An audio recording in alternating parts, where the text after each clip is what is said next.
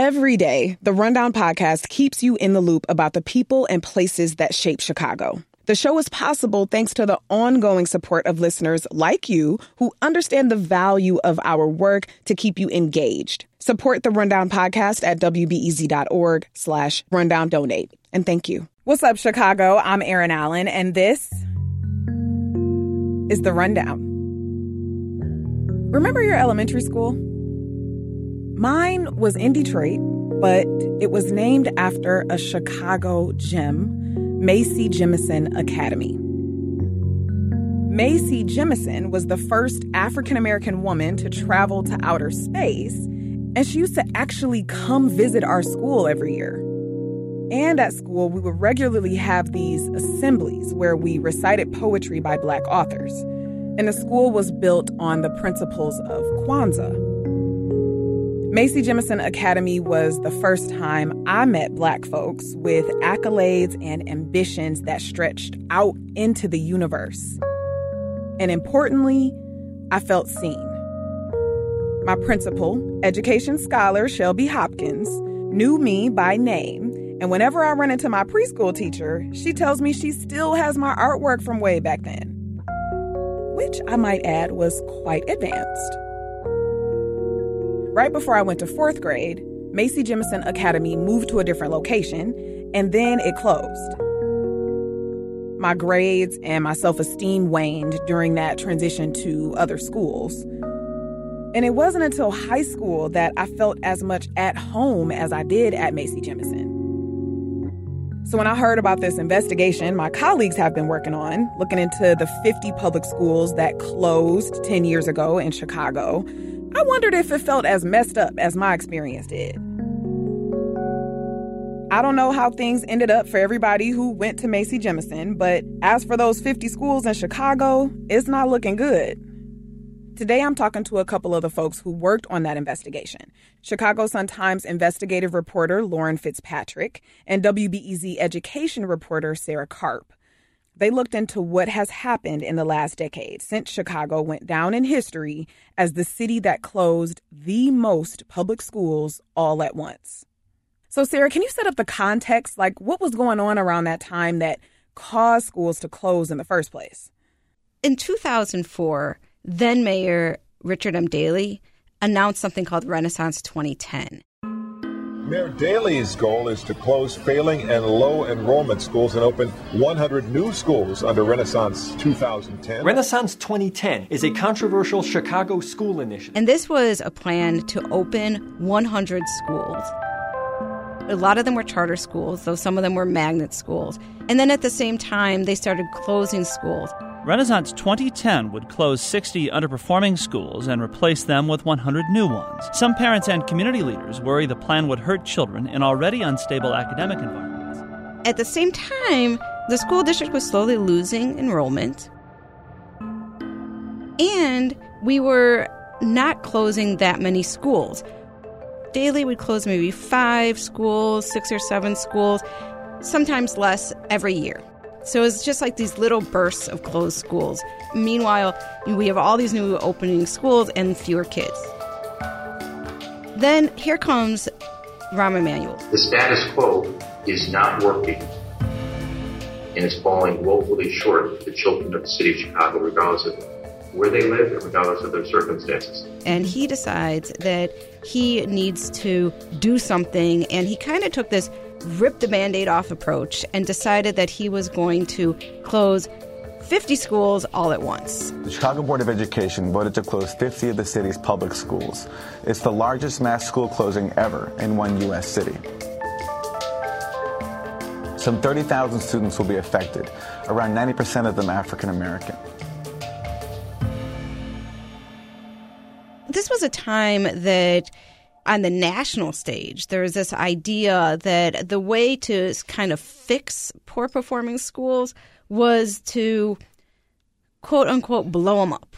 So the idea was like you'd close schools, maybe you would turn over their management to a charter school. Maybe you'd turn over their management to a private company. Maybe you would fire all their teachers, let the kids stay in place. So there were all these sort of ways that they were trying to fix schools by doing something very drastic to the schools. And that was sort of the context that Daley was opening schools and closing schools, and then Rahm comes and does it sort of on steroids and does 50 all at once. Wow. That all sounds extremely disruptive and like a bad idea, but let's see how this played out. So walk me through getting into this investigation. Did you just kind of look up and say, oh, it's been about 10 years, let's do something? Or how did you decide to dig into this? I think our partner, Nader Issa, basically did that. He basically said, hey, we're coming up on 10 years. It was the largest school closing in American history, affecting, tens of thousands of families, right? All kinds of staff, these buildings, these neighborhoods. Let's see what happened. All these big promises were made. Whatever happened. Yeah. And so that's what we did. Yeah, right. So 10 years later, here we are. Can you just get into what were the promises that were made and then what happened with those promises? Let's start with better outcomes for students. So basically that was the promise, that there would be better outcomes for students. And the idea was that, Rahm Emanuel said this, we are going to be able to give these kids a better education. And in fact, the way this was kind of put is like leaving these kids in these poor performing schools would be a disservice to these kids. What drove the decision was that our educational system is not living up to the full potential of our children. And so by shifting them to new schools, we're going to give them new opportunities, a new chance at a better future. And I'm going to jump in for a second and say that a lot of this is predicated upon a fixed pot of money. There's not infinite money here for everyone. So the theory that was kind of sold throughout this was, we have this much money. You see my hands here. Here they are, the space. About a foot length of money. Yeah. Yeah. We have this many kids. We have this many buildings. If we take a bunch of the buildings out of the equation, we don't have to keep the lights on anymore. We don't have to pay 2 principals. If you have 100 kids and 2 principals, it's cheaper to just have 100 kids and 1 principal. So the theory also was that they could better use the money to improve education and like school-based experiences for kids. Yeah. On the topic of money, there was $155 million invested in this whole school closing 50 schools project as a whole. What was that supposed to be for, and what did it actually do? So CPS set aside this $155 million for the welcoming schools, which was the name they gave to the schools that kids were sent to after their schools were closed. So the money was it was spent on repairs. It was spent on new programs. Schools saw new international baccalaureate. They saw new fine arts. I want to say there might have been a foreign language in there too. And then the welcoming schools were supposed to come with stuff. So everybody was going to get air conditioning because not everyone had it.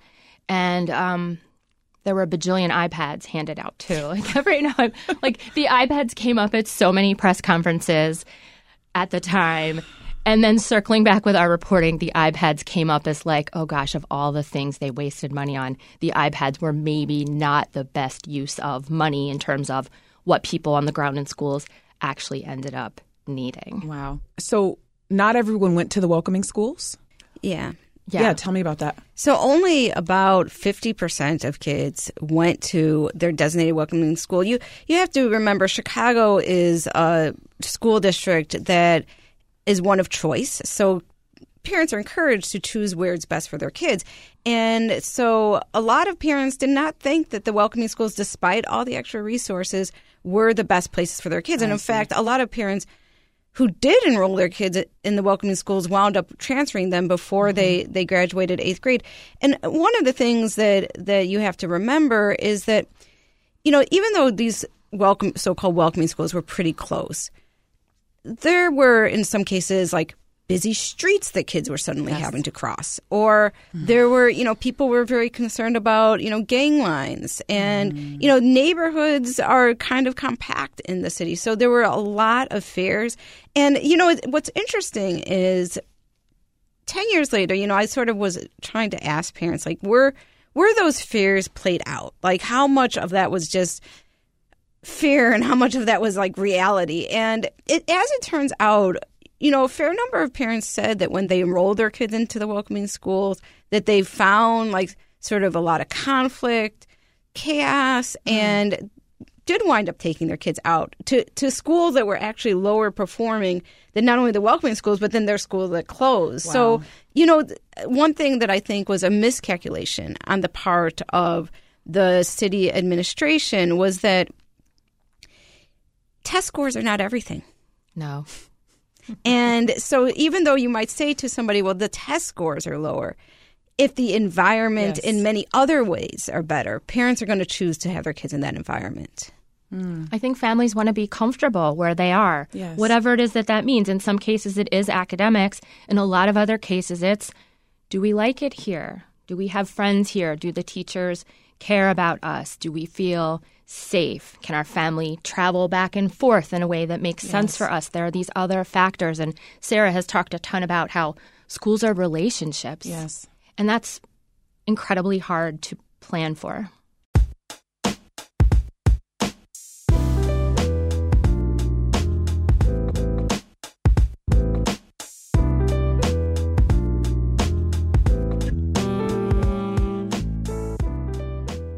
There was a feature that y'all worked on where there was some really, really compelling storytelling from a former principal of one of these schools. And he said that one of his students cried, and then he himself had to leave the room when he broke the news that the school was going to be closing. And I mean, that hit me so hard because, I mean, there were schools that I went to that I loved as a kid. Maybe they're performing well, maybe they weren't. But to your point, Lauren, I loved them. I loved being there, and I loved the teachers and the people. Yeah, and, that principal, Demetrius Hobson, is his name. And this school was Henson Elementary. And the reason why I went back to him is because on the very last day of school, June 19th, 2013, I was at his school.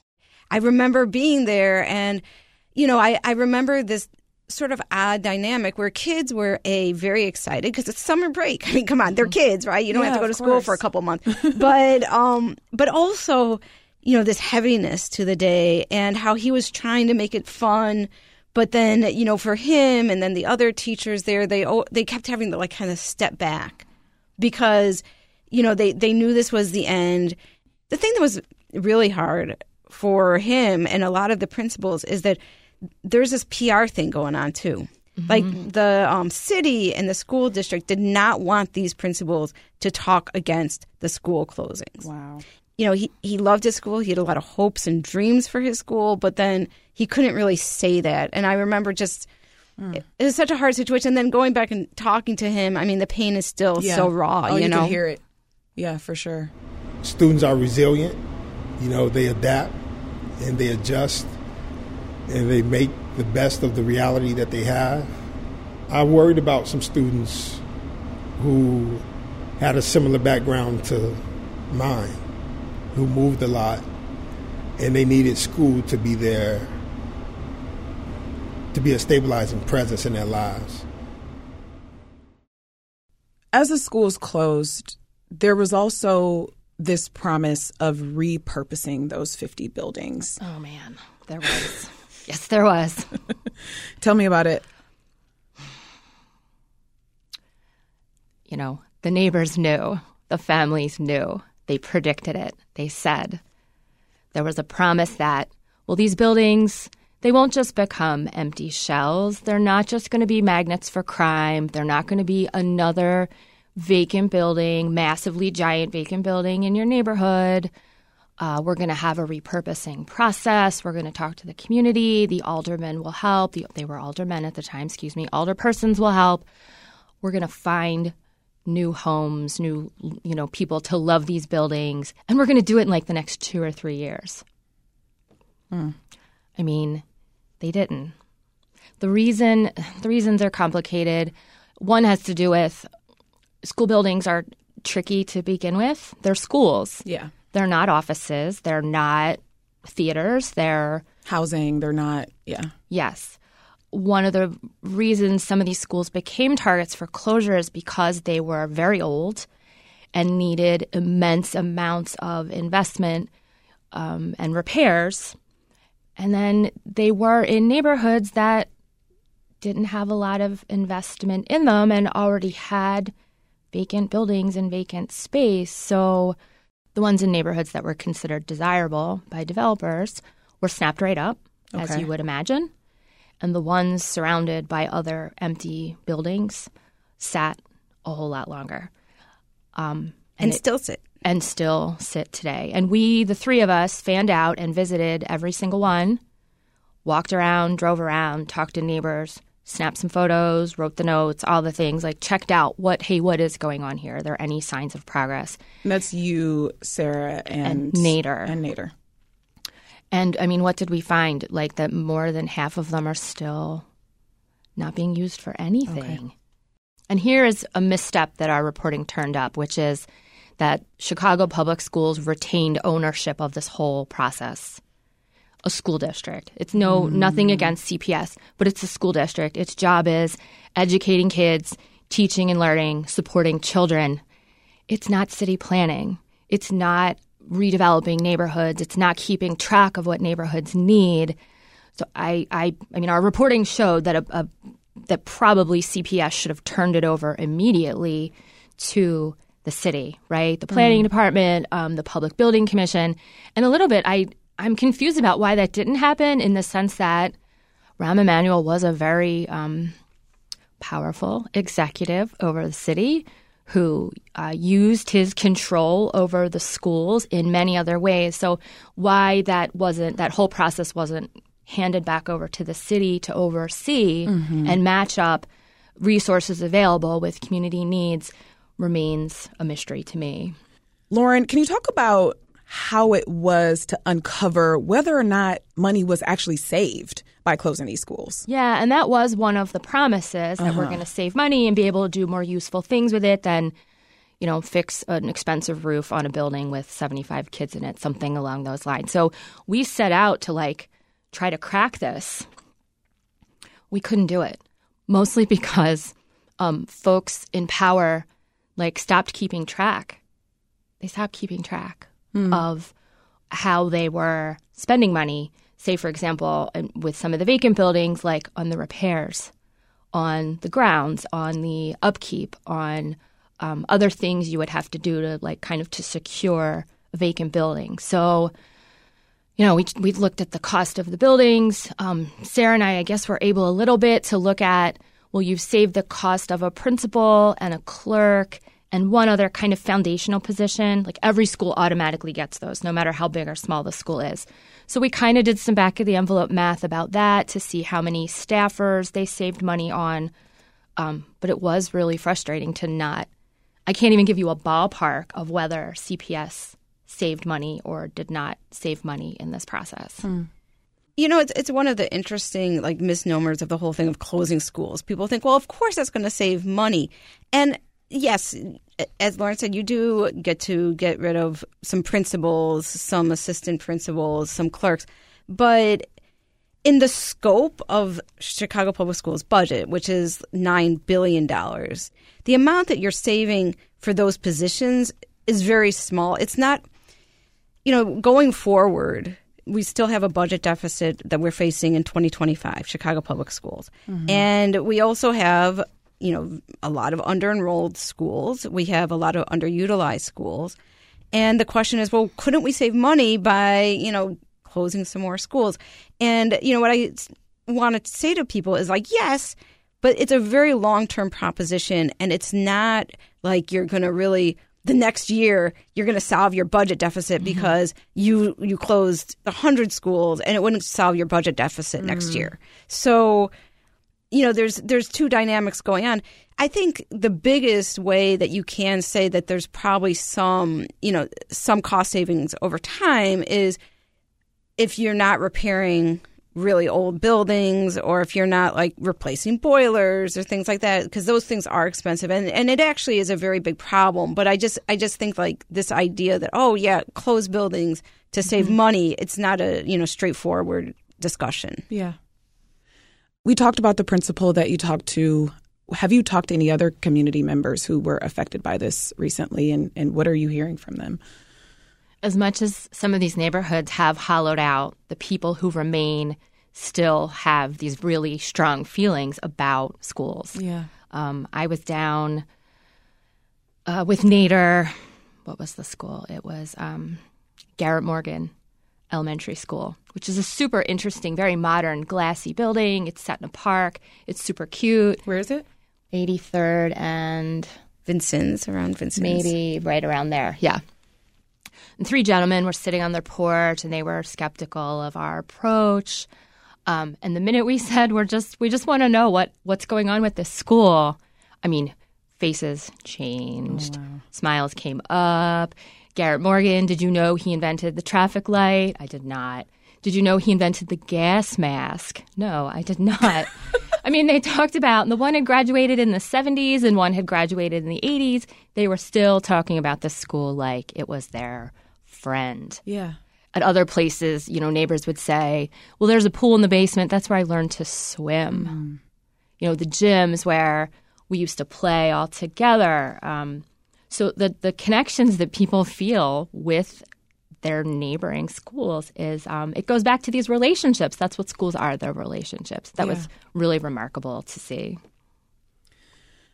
Illinois passed a law that bans school closings up until 2025. And there are reports of half-empty schools across Chicago right now. What's going to happen in 2025? I mean, do you get a sense that the city has learned any lessons here? Well, you have to remember who our new mayor is. Oh, yes. So Brandon Johnson was very active in the fight against school closings as an organizer with the Chicago Teachers Union.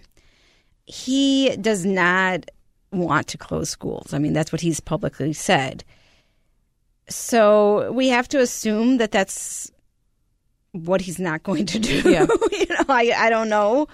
But I will say that one of the things that talking to Pedro Martinez, the CEO of Chicago Public Schools, who looks like he's, at least for now, remaining at the helm, he talks about the fact that if the school district wants to modernize, renovate, repair buildings, that it could be a price tag of more than $10 billion.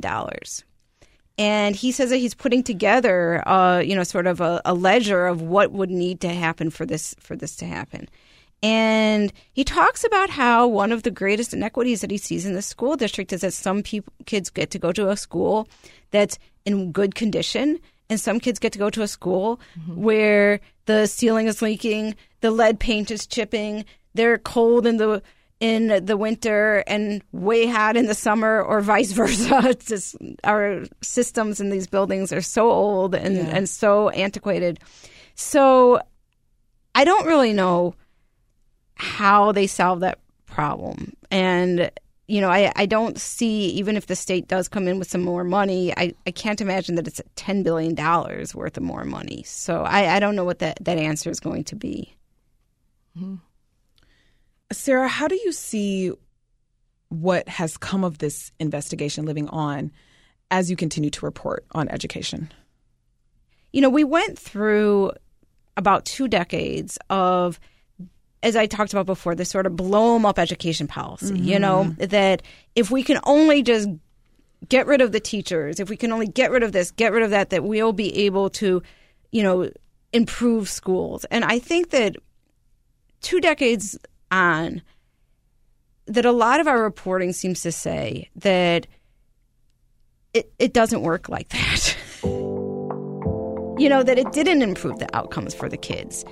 that the things that work, that, most studies show that work, are more fundamental with like quality teaching, with well-organized schools, with relationships with families, that those are the things that really work to improve education. And that this sort of like idea that, just put a stick of dynamite and maybe if you blow up this school and you transfer the kids somewhere else, they'll just do better somewhere else. I don't think that it's proven much to work.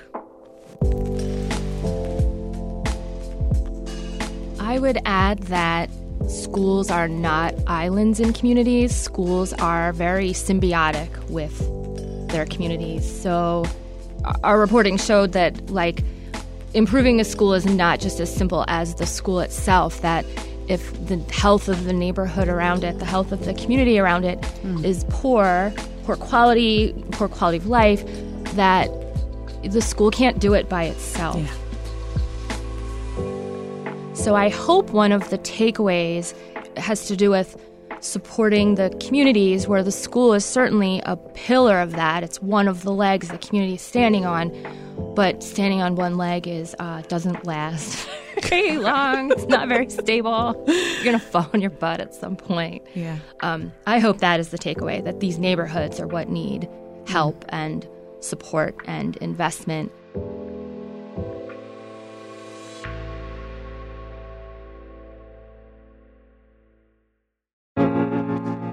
Lauren FitzPatrick is an investigative reporter at the Chicago Sun-Times. Lauren, thank you. Thank you. Sarah Karp is an education reporter at WBEZ. Sarah, thank you. Thank you. Chicago Sun-Times reporter Nader Issa and WBEZ Data Projects editor Alden Lowry also worked on this investigation. You can read more about the 50 schools investigation at WBEZ.org. And that's it for today. Thank you to Justin Bull and Sarah Stark for producing The Rundown, and to Ariel Van Cleve for editing the show. Haley Bloomquist was the engineer for this episode. Our theme music is by Louis Weeks. And we love hearing from you. Do you live in a neighborhood where a CPS school was closed? If you have thoughts, email us. If you have questions, email us. therundownpod@wbez.org. I'm Erin Allen. Thank you for listening. I'll talk to you tomorrow morning.